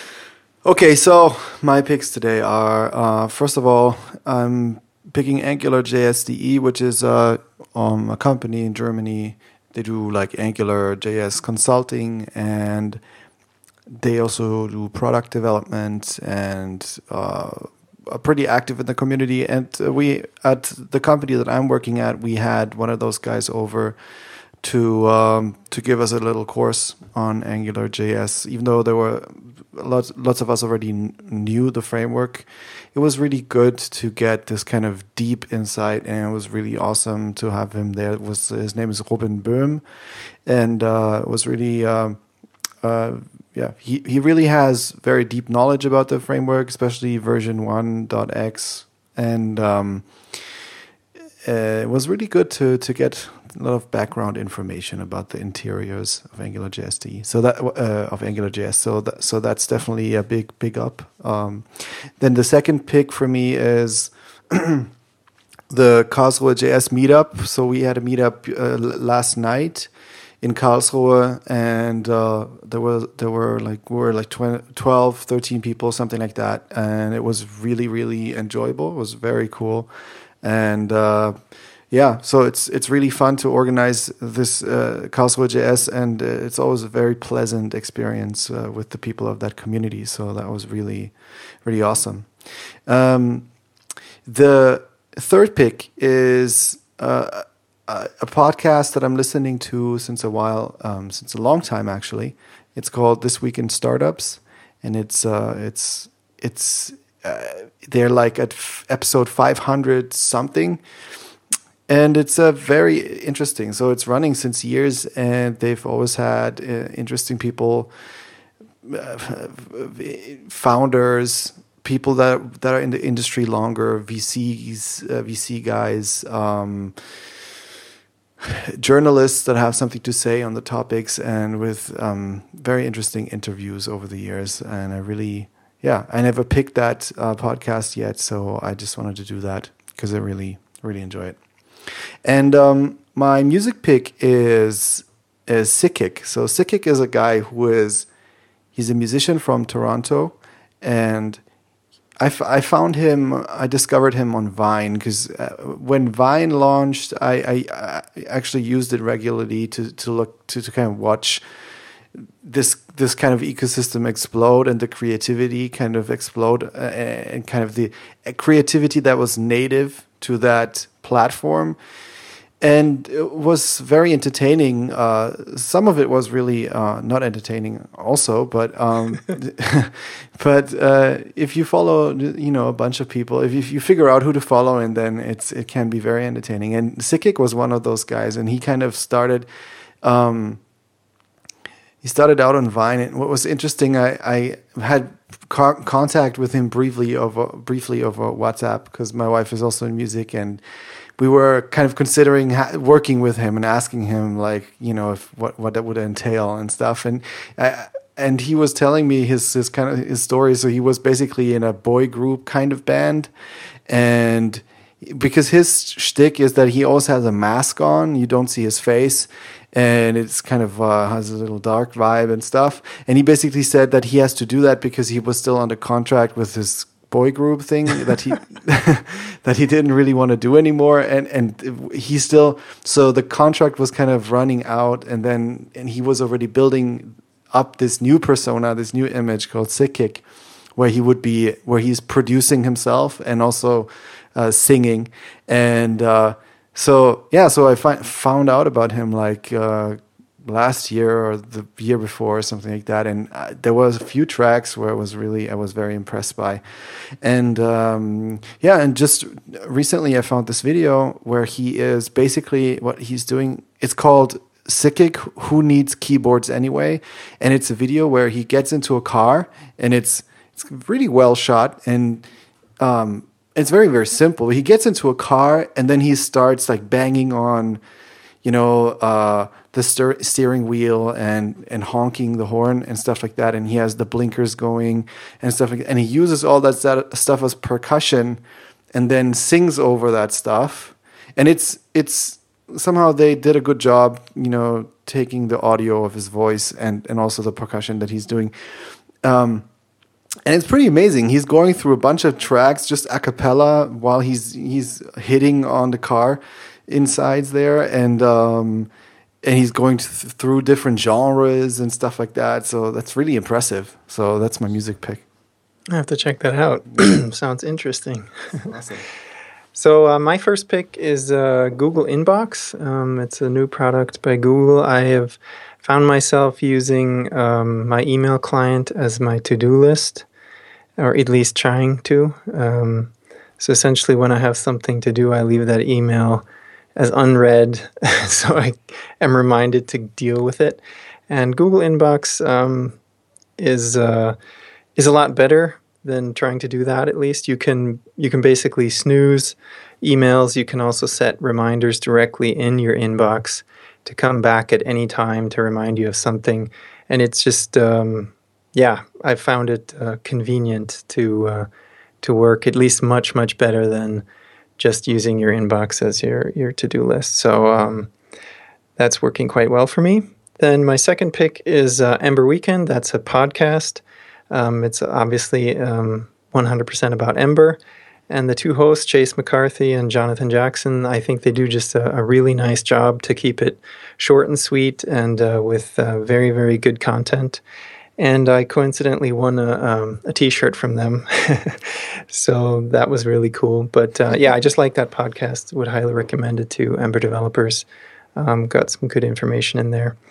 And my third pick, while it's the same as yours, it's also Karlsruhe Jazz. I just had a wonderful time there yesterday, simply hanging out and relaxing and talking about nerdy things with a bunch of like-minded people. Was really, really cool.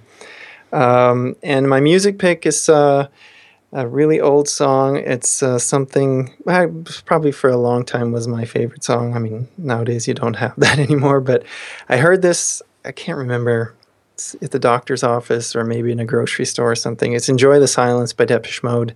And I just went home and I watched the video again on YouTube, and it's hilarious. I mean, it's this cheesy, grainy video style that they did in the 80s where the band is standing there and looking all serious and barely moving, and then the rest of the movie is basically this guy dressed up as a king walking through, I don't know, the mountains or whatever. It makes absolutely no sense.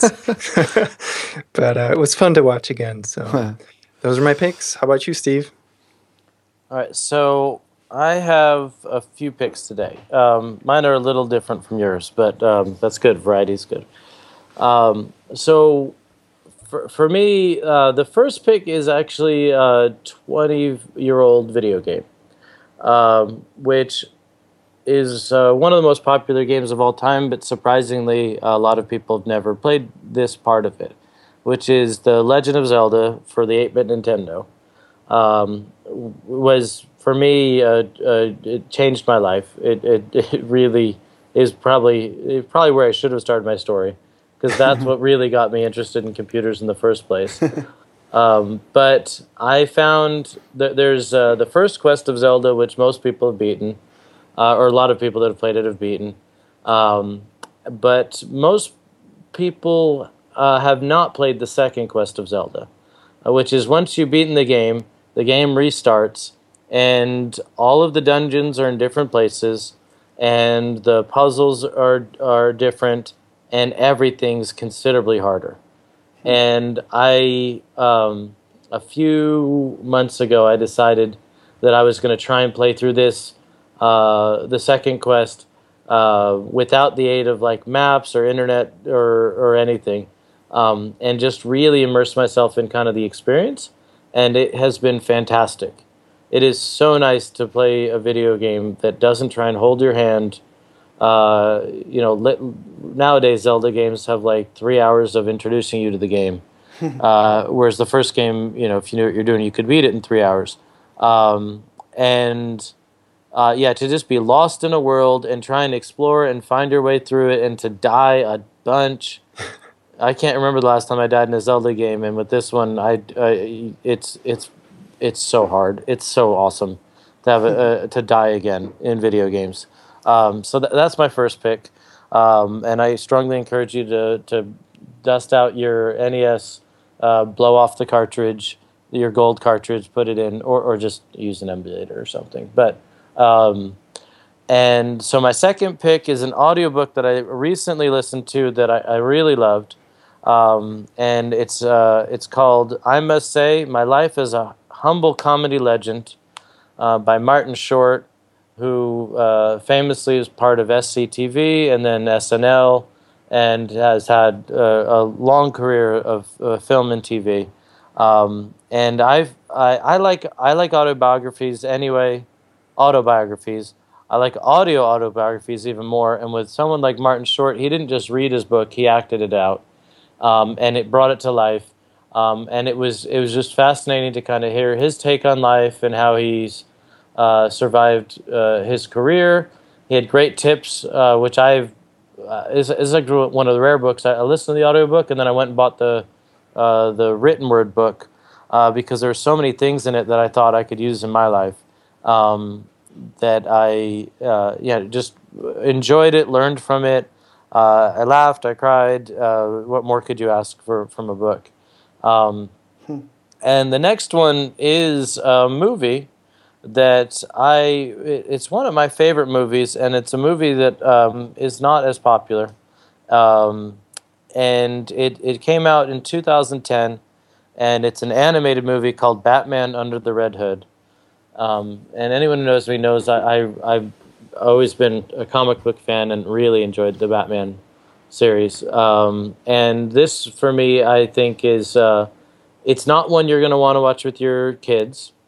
It's a pretty violent cartoon, but it is fantastic. I think it's probably the best superhero movie I've ever seen, and I was a huge fan of The Dark Knight and a lot of the Marvel movies, and I think this has a better story than any of them. Just fantastic acting. So it's if you like superheroes and you like dark, twisted plots and animation, it's a good movie. So it's Batman Under the Red Hood. And my musical pick is it speaks more to me and who I am. I grew up skateboarding and listening to punk rock, and I really enjoyed. I was in high school when the third wave of ska came over. or emerged. And one of my favorite bands at that time was called Less Than Jake. As my wife says, I've never grown up. I still listen to punk rock. I listen to classical and jazz and a lot of other things, but I still like punk more than anything else. I just turned 36, so for my birthday, I was like, all I want to do is go to a Less Than Jake show. And so we got to see Less Than Jake and Real Big Fish with my wife and some friends, and it was awesome to see that we were about the average age of people in the audience, and that yes, our the band that we listened to 20 years ago, and we go to the concerts when we were teenagers, is the same, but they're old like us now, and anyway, they have one album that came out a good 10 years ago, but I think is just fantastic, and probably I think their best album, and it's called Anthem. So the band is Less Than Jake, and you can Google them on YouTube, but I've been listening to it pretty much on repeat for the last month, and my wife, we got in the car yesterday. I said, "Can I DJ?" She goes, "Yes, anything but punk." So she's readily sick of it now, but so those are my picks. Very cool. And where can people find you if they want to get in touch with you or follow you on Twitter, I guess? So I'm SPF13 everywhere. SPF13.com, on Twitter, GitHub, everywhere. What does that signify, that name? So it's it stands for a lot of things, but to me it stands for my initials. Okay. That's my name. And then 13, my favorite number is 5, and I tried to get SPF 5, but that .com was taken. And so I thought, well, what's another number that's not as likely to be taken and still is a short domain name and a short username? And 13 is an unlucky number, but I don't believe in superstition, and besides I'm Italian, and 13 is a lucky number in Italy. So, there you go. Yeah, but it's good because a lot of places actually have restrictions of 5 characters or less for usernames anyway. So there's not a lot of significance behind. I mean, there's some, but it's just really my initials and a number. But easy to remember, hopefully. Absolutely, yeah. Well, Steve, thank you so much for coming on. This was really a pleasure and highly, highly interesting. So many different topics. That was fantastic. Thanks again. All right. Hey, thank you guys very much, and really enjoyed it myself. All right. Cool. I'm Henning Glattergotz, and you can find me on Twitter at @hglattergotz. And I want to thank everybody for listening. You can find all the show notes for this episode on descriptive.audio. If you have any feedback or guest requests, hit us up on Twitter at descriptivepod or join us in the Descriptive Slack chat. The link for that is also on the website. That's it. Steve, thanks again. Thank you. All right, bye. Bye.